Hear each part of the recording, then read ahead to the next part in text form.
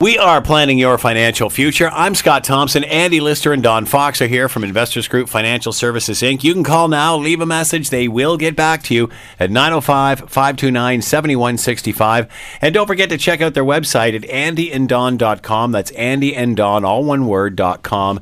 And, of course, you can ask a question there via the listener inquiry button. And, of course, listen to older archived shows as well. Good morning, gentlemen. Good to see you. Good morning. How's everybody feeling today? Great, thank you. Good stuff. So we're going to start off with income splitting for Canadians. Income splitting for Canadians, and I hope everybody got their RSPs in before the end of the deadline this week. And I think it's a little bit of a stressful time. I did read somewhere that the number of contributions people contributing were down this year. Yeah, I heard but that. The dollar amount was up. Yeah. So I don't know if that. How do we explain that? That's probably. Yeah. I'd rather see more people contributing in terms of making that commitment to savings. Talk about this many times, but it's really today. It's not a retirement crisis; it's a savings crisis. Yeah. What are we putting away, and are we doing enough to make sure we have a comfortable retirement? Maybe that explains that exactly, because you look at how much debt people are in right now. Yeah, and say, well, I can't do an RSP. I can't even borrow for an RSP. I'm right to the nines right now. So I guess that RSP is going to maybe go away. Right. And I won't have to wait. And at least the room gets carried forward. Right. So at least you don't lose it. Yeah. It's interesting. I was in the dentist chair this week for an hour for some surgery. And meanwhile, the dentist and the dental assistant are having a conversation about, just investments and savings, and I'm chuckling inside because I can't talk. I've got a dam across my mouth, and there's nothing. And so, and they're saying, well, real estate's never going to go down in value, and I just wish I could find an investment. And then they had, did you explain to them you weren't working at this point? No, they didn't know what I did. They didn't know what I did because it was a new office that I was in. Sure, they did. And I was heckling, and I had and I couldn't talk at all. I'm just kind of rolling my eyes as I'm listening. It's fascinating to me. And the dental hygienist assistant had an investment in copper. They were sort of playing the game in copper, and I'm thinking, wow, this is really entertaining. Actually, I'm enjoying listening to this. What kind of drugs were you on at the time? Yeah, exactly. So anyway, as in terms of trying to help Canadians, one of the things you always want to be thinking about is how to minimize tax, and RSPs are obviously a great way to do that. But there's lots of other strategies that Don and I will uncover as we meet with somebody. We go over a personal financial review, get an understanding of where they are, and a review of their tax returns. And one of the things, I think, a good measurement, if you're dealing with a financial planner, a certified financial planner, if when they meet with you on an annual basis, they ask to see your notice of assessment or to see your actual tax return, to go over it. And I've got an interesting story I might get to share in terms of how a tax return can go bad, in terms of bad advice on your returns or being too aggressive. Let's put it that way. So one of the strategies that we'll consider is lending money to your spouse. I know Don's talked about it, I've talked about it, but this is where you can make loan money to your spouse and charge what's called a prescribed rate of interest on the loan. Today, that interest rate that you must charge your spouse is 1%. So to the extent that your money can earn more than 1%, you're actually now shifting more income to your spouse. So quick example might be you had $100,000. Yeah. I could invest that myself as yourself. If you're in the highest tax bracket, if that made 3% in dividends, $3,000, you're going to pay about 40% is the tax rate on that at the highest rate. So it's about $1,200. If I loan that same $100,000 to my spouse and they earn the $3,000 of dividends, the first $1,000 they have to pay back to me. So I have to claim that as interest income, and that's going to be taxed at 53%, so there's about $530, and I'm going to pay there. But the other $2,000, if your spouse makes under $46,000 roughly, they will pay zero tax on that dividend. And so every year, basically, you would pay as the person who lent the money, you're going to pay about $500 in tax, and you're going to save somewhere around $700 every year in taxation. So I think that's something that's often overlooked. There's opportunities to income split using a loan to your spouse. Now, the interesting thing, I've come across a few people that have private corporations, and a lot of the times money's been built up in those private corporations. And I just came across this past couple weeks, actually, where the private corporation, which was owned by, in this case, the husband, the wife in this case didn't make a lot of money, Well, they actually lent the money, just as Andy was mentioning, using the private corporation money at 1% to the spouse. And now the spouse, the wife in this case, got all the income. So she would get like 4 or 5%, whatever it was invested in. And she had to pay the 1% back to the corporation, the 1%. So the same rule applied and allowed for income splitting where, and this is often the case in dental practices, some doctor practices where there might be a stay-at-home husband or wife. And this is a great way for income splitting, just as Andy was mentioning. And the second one I was going to mention, which is sort of along the same line, but it's basically the second generation income can be split. In other words, the government said, listen, you can't just shift money around between spouses in an effort to reduce your taxes. The person who invests that money has to have earned that money. So if you can't demonstrate that you earned it and saved it, then in many cases they will attribute the income back to the spouse. So I can't just gift $100,000 to my spouse without the income it earns being attributed back to me. So I could do that. So let's say I did that. I give my spouse $100,000 and they earn 3% on it, so they make $3,000. Well, under these attribution rules, assuming they couldn't have saved that themselves, then I would pay tax on that $3,000 every year. But if we take the $3,000 and we put it into a separate account, same type of investment, but a separate account, now the $3,000 earns another 3%. Well, in the first year, that's $90. It's not very much. But that compounding, that $90 that was earned, the interest on the interest, or in this case, dividends on the dividends, I don't pay tax on that. My spouse pays tax on it. So for the next 10 years, basically, if you were visualizing that on the $100,000, I would pay tax on the $3,000 it earns every year. But every year that $3,000 is siphoned off and goes into a separate account. And by the end of 10 years, there's $30,000 in there. And that $30,000 at 3% is generating $900 a year, which is taxed in my spouse's hands. So in this case, I haven't set up a loan, I haven't done anything. I've just gifted it to them, but I was willing to pay tax on the initial income it earns, but the compound interest will be taxed in my spouse's hands. So it is a way to sort of begin to trickle more and more income every year into the hands of your spouse. Another income splitting strategy, basically having the higher income spouse pay expenses. And this kind of leads to that one, or refers back to the one I was just talking about. In essence, if your spouse makes $20,000 a year and you make $100,000 a year, if the person making $100,000 used all of their income to pay for the household expenses and everything associated with their living and lifestyle, and the person who made the $20,000 didn't spend a dime, then they could invest that money in their own name, and the interest and income would be earned on that would be taxed in their own name. So really what you're doing demonstrating to Revenue Canada in this scenario is you're saying, my spouse now has $100,000 in their name 5 years later. They made $20,000 a year. Where did they get that money from? Well, they never spent a dime that they earned.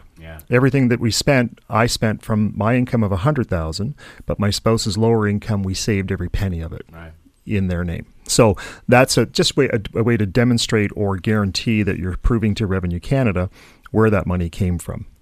Another one, transferring your pension income to your spouse. This is becoming more and more common knowledge in the sense of income splitting, and it's available from age 65 onward for anything in terms of RIF money, certainly any pension monies. But if you're receiving a monthly pension from a business or from a retirement, or if you retired from a defined benefit pension plan and you're receiving a regular pension from that, you can split that at any time. And the key advantage here, obviously, you can split up to half of it to your spouse. And the idea is you want to produce or lower your marginal tax rate to the lowest possible between the two of you. And it's funny, I've seen scenarios where people have missed this because they're either not using a tax preparer, an individual professional who's doing it. And the reason being for that is that those individuals, anybody who has access to software today, there's literally a button on most of these software packages that allows you to optimize your pension splitting between spouses or partners. And so I've seen people that are for their own, and I give them a pat on the back for doing it manually, filling out the form. So they would play with numbers. They would say, well, what if I did 15,000? Or what if I did 20,000? What if I did 25? So they're running through a bunch of different gyrations. And you imagine what the computer does that hundreds and hundreds and hundreds of times, it can nail it down to the actual dollar, how much, it should be $14,361 is your optimum amount. So pension splitting is something to make sure if you're either doing it yourself, you're using a tax, or if you're not using a tax preparer, I think it's worthwhile buying the software to be able to push that optimization button yourself. Contributing to a spousal RSP. Actually, you know what? I'm going to skip. I'm going to come back to that one in a second. I want to talk about reporting your spouse's dividends on your tax return.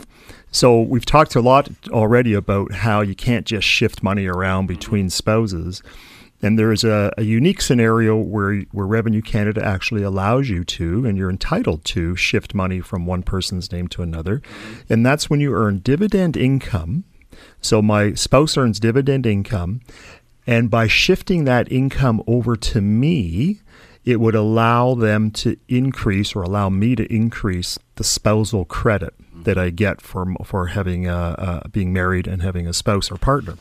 So in this case, the credit is $11,474. So if my spouse earned no money at all, Right. That's the maximum credit, which generates about $2,400 of tax savings to me. So it's pretty significant. So let's say my spouse earned $10,000 of dividends. $10,000, and $2,000 of that was dividends. So by shifting that $2,000 to me, lowers their income to $8,000, and that therefore increases my spousal credit that I would be eligible for them. So this is, even though they earned that money, they earned those dividends, there's an advantage for it to report that income on my tax return and have them deduct that from their tax return. So it's one of the few times you can income split without having to go through all these nuances and shifting and loaning, etc. We talked about, Don was talking about a corporate loan. You can make a corporate loan if you have a related student. And let's say, for example, I own my own corporation, I'm in business for myself, and my company could lend my adult child, who is a student, an amount that would basically look after covering their income and their expenses for while they're at school. Mm-hmm. And if they don't repay that money to me at the end of the year, to the corporation, it gets added into their income and they have to pay tax on it. So basically they're in a low income. So I could loan them $15,000. They'd pay very little tax. They never pay it back. Now they get into the workforce 5 years later and they're making a good income. If I ask for the money back at that point, they get a full deduction of whatever they pay back to me when they're in a higher tax bracket. Oh, wow. So they got the money from me and the corporation when they're in a low tax bracket, paid very little. They pay it back to me when they're working at a full-time job, earning a good income. Now they get a full deduction of that amount from their tax return when they pay it back. We are planning your financial future. Andy Lister and Don Fox are with us from Investors Group Financial Services, Inc. You can call now and leave a message at 905-529-7165. That's 905-529-7165. As well, you can go to the website at andyanddon.com. That's andyanddon.com. We're coming right back. We are planning your financial future. I'm Scott Thompson. Andy Lister and Don Fox are here from Investors Group Financial Services, Inc. You can call and leave a message. They will get back to you at 905-529-7165. 7165. And don't forget to check out the website at andyanddon.com. That's andyanddon.com. Talking about income splitting. Income splitting. So I just wanted to carry on a couple of more items that I've seen and run across. And one is investing for a minor child's name. And so again, we have a family unit where the parents have investments that are earning income. And so the question is, can I get some of that income into my child's name? Because they don't pay any tax. They're at a very low tax rate. They have no other income. And a minor, anybody under the age of 18 is considered a minor in Ontario.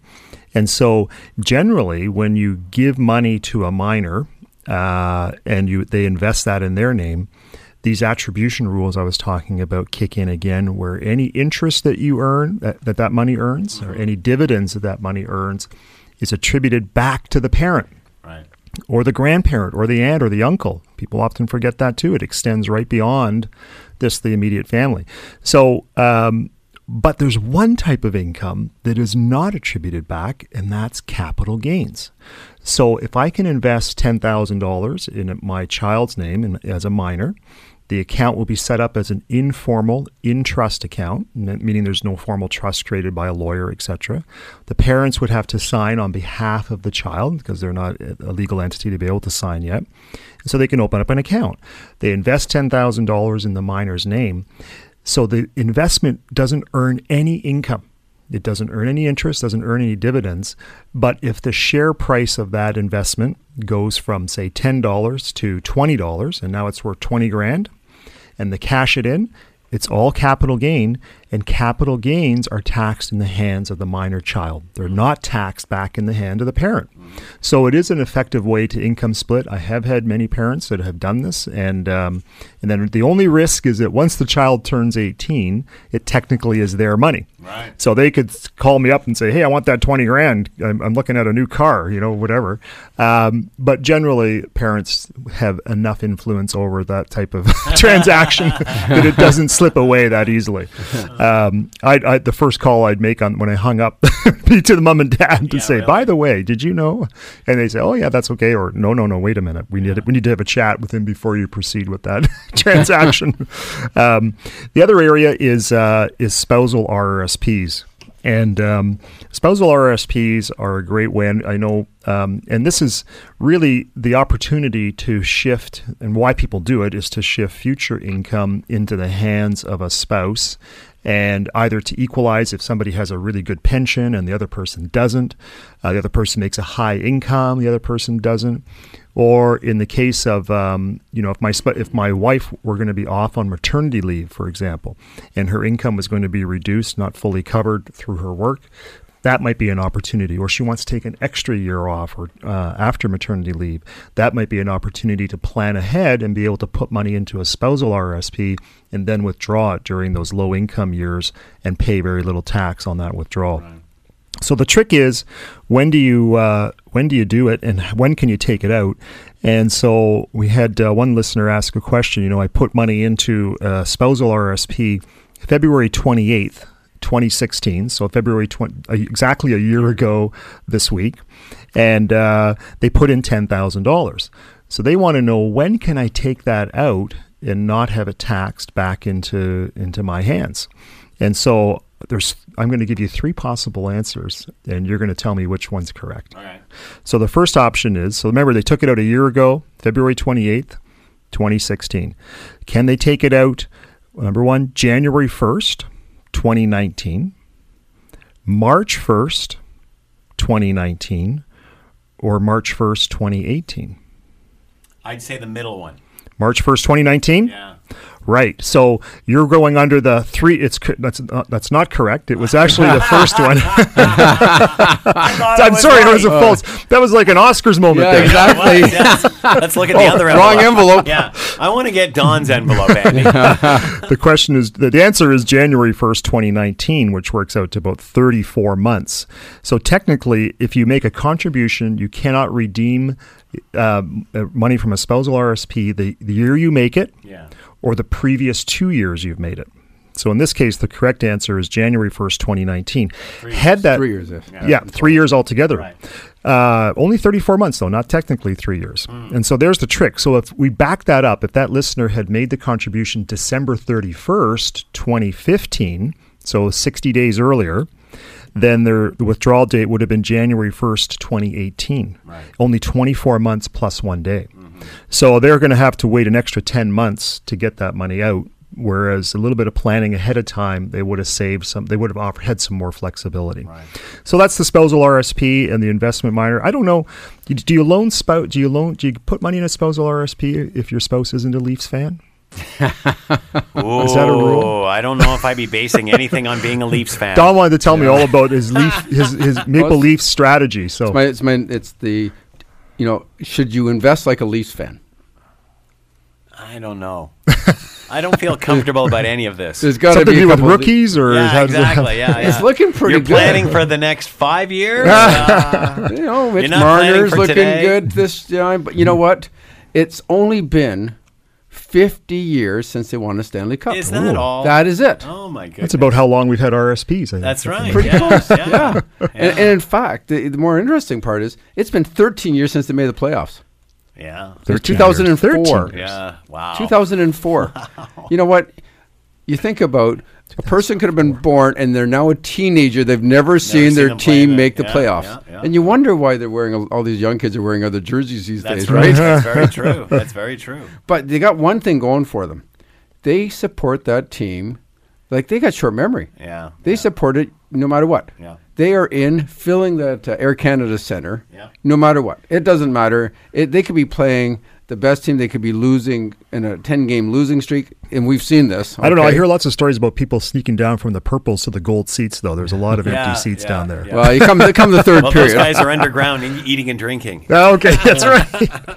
Well, it is interesting. They have a very short memory. They're never looking in the rearview mirror. They're always thinking positive on this year is going to be different. Yes. We're going to put. Can you imagine if the stock market had never had a positive year, call that the playoffs, for 13 years? Yeah. How many people would be putting money in the stock market? We'd be as financially depressed as we are emotionally. Exactly. And if you think about the long-term goal, 50 years of investing, and you really, what's the chance? You only got 1 in 50 years of making the Stanley Yeah, Cup. really. And You're ticking off more and more Leaf fans right now. They're just not getting anything out of their investment in this team. exactly. Emotionally, they are losing like Yeah. crazy. However, if they use that exact same kind of emotional energy saying, okay, well, it's been a bad year with the stock market. I'm going to put it in and I'm going to buy when it's down. I'm going to go in no matter what. I wonder where you're going with this. You know what? And the interesting thing about the stock market in general, it's averaged 6.6% above inflation for 200 years. Mm-hmm. In fact, it's only had one negative year every 4 years. Now, we've been on a bit of a roll lately. We had a negative year 2 years ago. So Canada had a negative 14% year in 2015. And it would have been a great time to buy. In fact, if you look at February 11th, 2016, we just had, it was like another a huge negative experience. The market was lousy. It was the worst start of any stock market ever in the history of the stock market. And had you invested on February 11th of 2016 till literally a year later, you would have made 30%. Okay. If you're a Leaf fan and you had that Leaf mentality, you say, I'm going to go no matter what. And you put money in, you'd be extremely excited, actually a lot more excited than had you been a Leaf fan all those years. That's right. Okay, yeah. because you would have made money. And this is the interesting thing with the market. It does go to the mean. It does average out. No matter when you invest, you will get close to the average return. If you do happen to buy when there's a loser season, so to speak, you could actually do a lot better. The thing with the Leafs, there's really no guarantee they'll ever win. Okay? Now, Unlike the stock. Come on. There's no guarantee. There's lots of teams out there. Look, they've proved for 13 Imagine years. if I looked at my portfolio that way. Exactly. So I just thought, well, this would be, if people looked that way as everything being on sale when it was down, that would be great. And normally it's interesting. That's a good way to look at it. Yeah. It's on sale. It's on sale. Things are on sale. And it's kind of interesting, when on average, the stock market has a pullback of 14% per year. In 2016, the first 6 weeks was minus 11. In 2015, it was minus 15 in the summer. Sorry, minus 13 in the summer of 2015. So this is kind of a normal yin and yang of the markets. But boy, does it ever hit the press when it has a minus 10%, period. And this happens on Are you average. saying we report more yangs than yings? Oh, absolutely. Absolutely. And we get emotional about it, but the wrong way. We go fleeing. It's unbelievable. So you look at the last 2 years and you think, okay, how have things been? I think Don's saying we should abandon the Leafs at this point. Well, how do my son's Boston Bruins fit into this? they've done a lot better. There's some more happy Bruins fans, and my Rangers are doing pretty good of late too. But I'm looking at the cash flows of mutual funds in 2015, and the last time, it's interesting, the last time there was more money going in to U.S. mutual funds was the first quarter of 2015. It's been, call it all of 2015, all of 2016 of more money being pulled out of the U.S. stock market than being put in. And there's always great reasons, but there's no blind faith.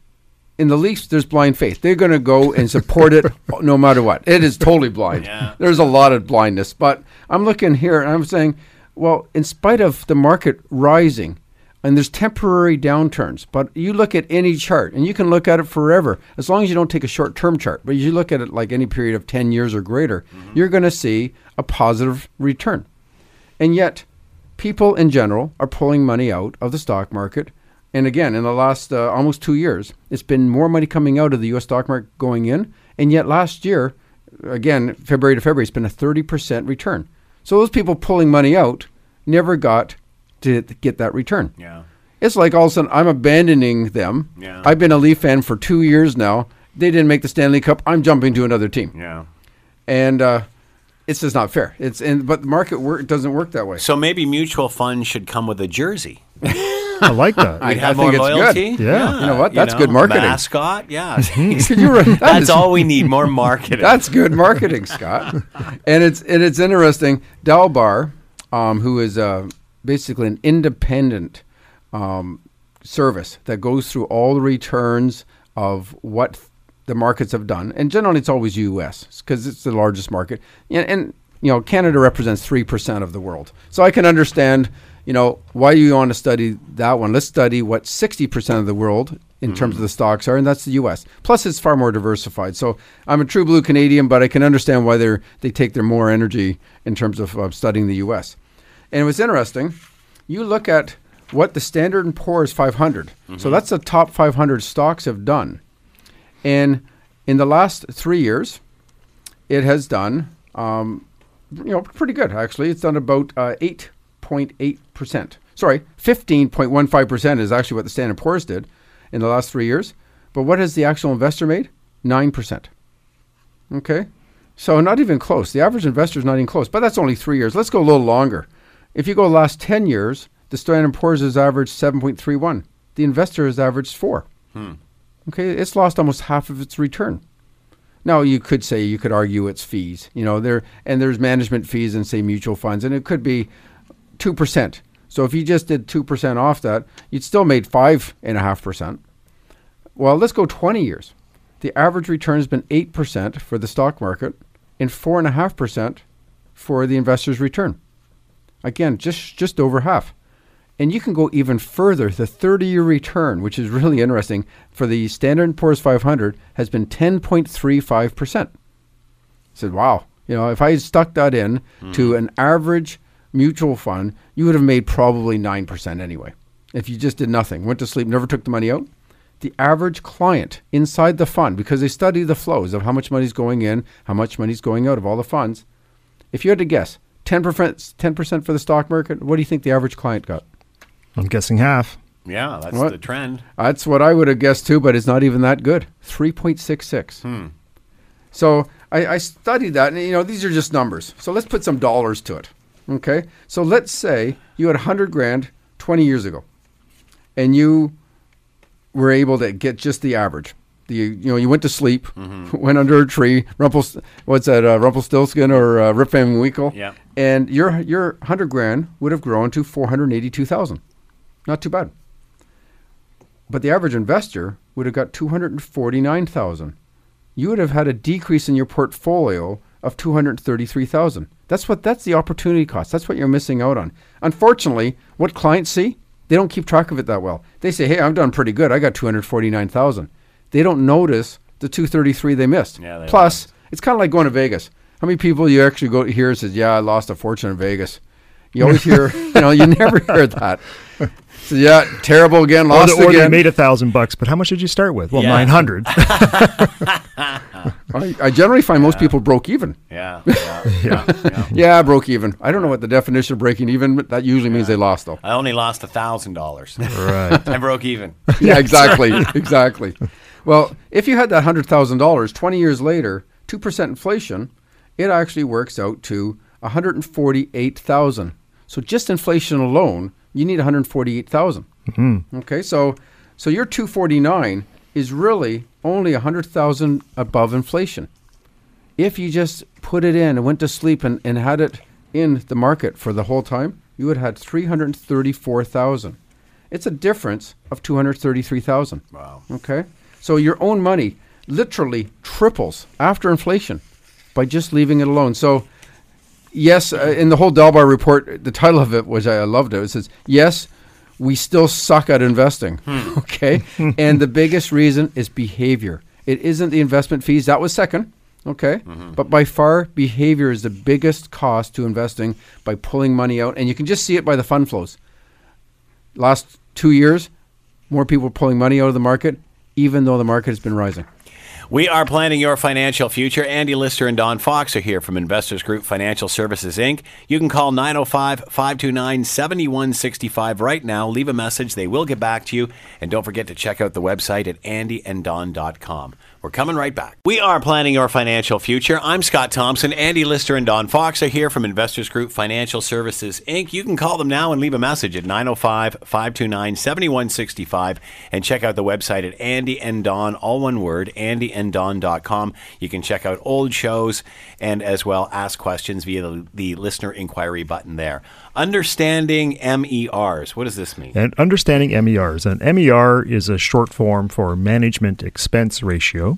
And as part of an industry-wide initiative beginning in July of this year, July 2017, a portion of these MER fees that are paid to, in this case, Investors Group for us, for servicing client accounts is going to appear annually on their statement in dollar terms, so that people, in terms of transparency and in terms of trying to understand what are the expenses that are associated with your account and what it costs to have the advice that you're receiving. And so as Don was talking about in the last section, if the index often, an analogy is made, if the index averaged 10% over the last 20 years, was some of that growth lost when you have a mutual fund due to the cost of the fund, operating the fund? And I guess in theory that there would be, if the fund costs 2% as a management expense ratio, then if the index averaged 10, then you would think, well, the fund maybe did 8. Yeah. That would be a neutral position. So if there was no value added at all, kind of the worst case scenario would be 8. But typically, every fund manager has the ability to add value in there in terms of their investment choices. Either they reduce the volatility of your investment, and you may capture the full 10%, even though you are paying that 2% fee. But but the cost of that and what is involved in it, we're trying to make more transparency surrounding that for consumers starting in July of this year. So basically, your June statements will involve or disclose what that information is, how much it was in dollar terms. Wow. Exactly. So you will find out the fee that your advisor makes in the dollar. No, it's not. It's not actually that clear. What you're going to find out is what the dealer is paid. Okay. And the dealer then pays your advisor. Right. Okay. So maybe it's a 50-50 split, something like that. Yeah. Well, we wish it was 50-50. I was going to say. So when you invest in a mutual fund, the fund pays certain management and distribution related expenses, and the MER is the total amount of those expenses, and it's expressed as a percentage of the mutual fund's total assets. It will vary, though, the MER varies depending on a lot of factors, the type of fund, expenses. It might be unique to a fund. For example, it might be a fund that invests overseas in Asia that has additional costs associated with that. And basically, a portion of that MER is attributed to the dealer, and that the dealer Investors Group in this case, and it'll be reported as a dollar amount on your statement. And we're trying to help people understand what is the products and services that you get provided through that. So a sample breakdown of an MER, basically on the total MER, 44% of that goes to investment management. So that is paying the investment professionals who are making decisions day in and day out, what investments should be held, what should be increased or decreased or removed from the portfolio to minimize risk and maximize return. 8% is taxes, so federal, provincial taxes, HST or PST and GST for those separate. 10% of the MER is administration and other fund services. services, and 38% of the MER are the dealer services. So the dealer services is where Don and I would be paid out of for a client account. And the dealer services costs are the amounts that you're going to see showing up on that statement in July 2017. So if we assume that 38% of the MER is attributed to the dealer services, here's an example, for example, what you would pay on a $10,000 investment. So if the fund MER was 2%, the total MER would be $200 on $10,000. The dealer fee reported on your statement would be $76. Okay. If your fund MER was 1.75%, it would be $175 total MER. $67 would be the dealer fee reported on the statement. Now, other types of investments also have fees associated with them, but at this point, investments such as segregated funds or guaranteed investment funds, they at this point don't have to report this information yet, basically because they're not subject to the Canadian securities regulations or a self-regulatory organization rules. So when you think about that dealer cost, the amount that's paid to the dealer, what does that cover? It covers administration systems, the compliance supervision, professional registration, account statements, tax reporting, online access to your account, and membership in the Canadian Investor Protection Fund, membership in regulatory organizations, and membership in industry and professional organizations as well. And then offered through your consultant, through Don and I, it would be comprehensive planning for you in terms of your investment planning, your retirement planning, your taxation advice and planning, insurance planning, and estate planning. In addition to that, portfolio analysis, ongoing advice, and regular reporting and communication, and probably the most important, which is strategy implementation. So what we find is that, we talk a lot about different ways to help people save taxes or accumulate or prepare for retirement. That's all great if you don't implement any of it or take advantage of it, you're not going to get further ahead. And that's what our advice shows us time and time again. And one study that was done back in 2012 showing the value of advice to an individual. Somebody who's been working with an advisor for 4 to 6 years has about 1.5 times more money than somebody who isn't. When we look at the 7 to 14 year time frame, it's about 2 times more money than the individual who is non-advised. And with over 15 years working with an advisor, you have about 2.7 times more wealth than a non-advised individual. So, there's a lot of value that's being added through that advice channel, and the implementation is such a key part of that. But anybody who has questions on that, we'll certainly be discussing this over the course of the rest of this year. And as those July statements come out, people often may have more questions. They can feel free to give us a call. We are planning your financial future. Andy Lister and Don Fox are here from Investors Group Financial Services, Inc. You can call now and leave a message at 905-529-7165. We're coming right back. We are planning your financial future. I'm Scott Thompson. Andy Lister and Don Fox are here from Investors Group Financial Services, Inc. You can call now, leave a message. They will get back to you at 905-529-7165, and check out the website at andyanddon.com. That's andyanddon.com. So how do you invest if you don't have any money? Yeah, that's a tricky question, isn't it? It is. Well, it's interesting. A little study was done. If you have no debt and had $10 in your pocket right now, that gives you a greater net worth than a quarter of all Americans. Wow. It's that debt part, isn't it? Okay. What does that say? And I'm not sure if Canada's a whole lot better. I know we're a little bit better. Actually, I know we were worse there for a bit. We were worse for a while. It went the other way for a little while. After the 2008-09, they deleveraged. I mean, they got out of debt, and we were right into it pretty good. So I think it's starting to turn. So we're about the same. So that gives you an idea. 25% have negative net worth. Yikes. Like and quite often when I first started in this business, coming up to 32 years now, a lot of my friends had a negative net worth, meaning you add up all their assets, you add up all their debts, and the big one was student loans, and they haven't used the brains yet to make any money. But it's funny, as smart as some of these people are, it doesn't necessarily mean they're going to accumulate wealth. And we've seen so many people over the years, Andy and I, that can make a lot of money and yet just aren't saving it. So there's really, how do you invest money if you don't have any money? It comes down to cash flow. And I literally have seen people 10 years ago, and let's say they're making $50,000 a year, and now they're making $150,000 a year, and they're not in any different shape except for the small, whatever we started 10 years ago, they're still doing it, and that's it. Yeah. And it's a function that their lifestyle has gone up. So you look at cash flow, and there's ways to trim back expenses. You just have to be a little creative. And it's amazing what people give priorities to, because cable is one of them, or that's huge. It wasn't even there before. I just went through that last week. Ooh, my blood pressure just went up. Oh, exactly. Man. Yeah, it's absolutely insane, the package that people are paying between cable, internet, yeah. and possibly a home phone, which most people are actually pulling the cord on the home phone because it's saving money, because they're not going to give that beloved cable any. Yeah. And we got to have the sports package or whatever. Sure. So you are starting to see some get into internet type situations where they're just plugging the TV right into the internet, forgetting it, cutting the cord. And you're seeing, Disney, for example, owns ESPN, and that's been a big problem for them that people are cutting the cord.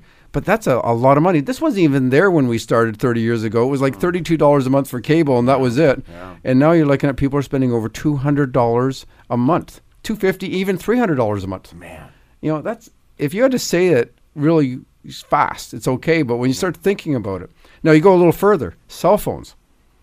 And the packages on cell phones, and yes, you can get a pay-as-you-go type plan, but those things there that are in your pocket that people are looking at almost any given moment in any situation, to say the least, that is now an extension of them. Yeah. And so they are connected. That's expensive. And so you get down the list a bit, and we go through the cash flow. And quite frankly, we're dealing with a lot of people with lots of money, but often it's the kids that we're talking, the millennials now. And it's what their priorities are. And they want to, and it's been studies showing that a lot of these millennials, they want to get to the summit. They just don't really want to climb. Yeah. Okay. They just want to get there.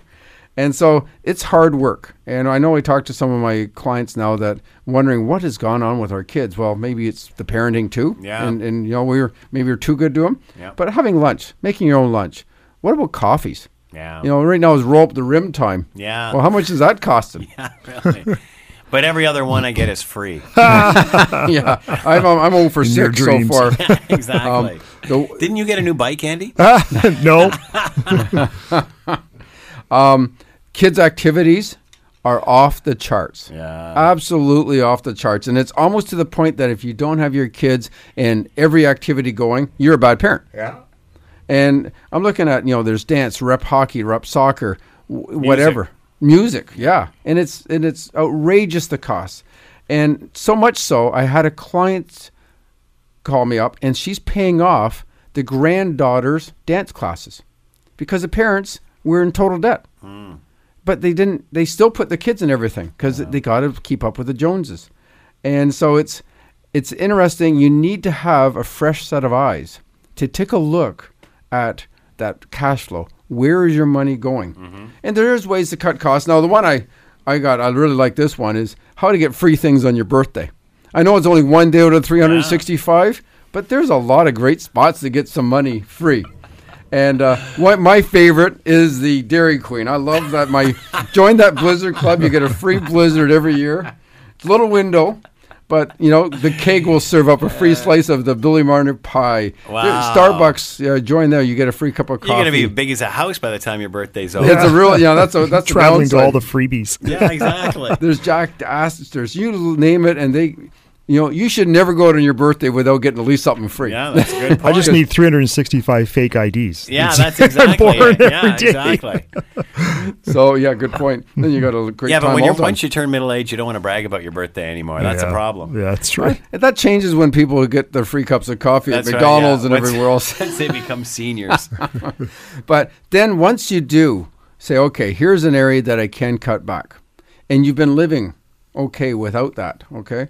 And then let's say you were able to say, I'm $200 a month. Now start a pack. Yeah. Start a pre-authorized check, having it go directly into some investment automatically. And it could be RSP. RSPs not necessarily might not make the most sense tax-wise if you're in the low tax bracket, but they do make the most sense from a stickiness. Yeah. I mean, you put them in, and you'll unlikely pull that money out because you don't want to pay the tax on the way out. Yeah. And it's a great forced savings. I would highly recommend at least look at those two, cash flow analysis quickly, and then save a few $100 and start a pack. All right, we have been planning your financial future. I'm Scott Thompson. Andy Lister and Don Fox have been here from Investors Group Financial Services, Inc. You can call now and leave a message at 905-529-7165. That's 905-529-7165. And check out their website at andyanddon.com. That's andyanddon.com. Thank you, gentlemen. Have a great week. Thanks, Scott. Scott.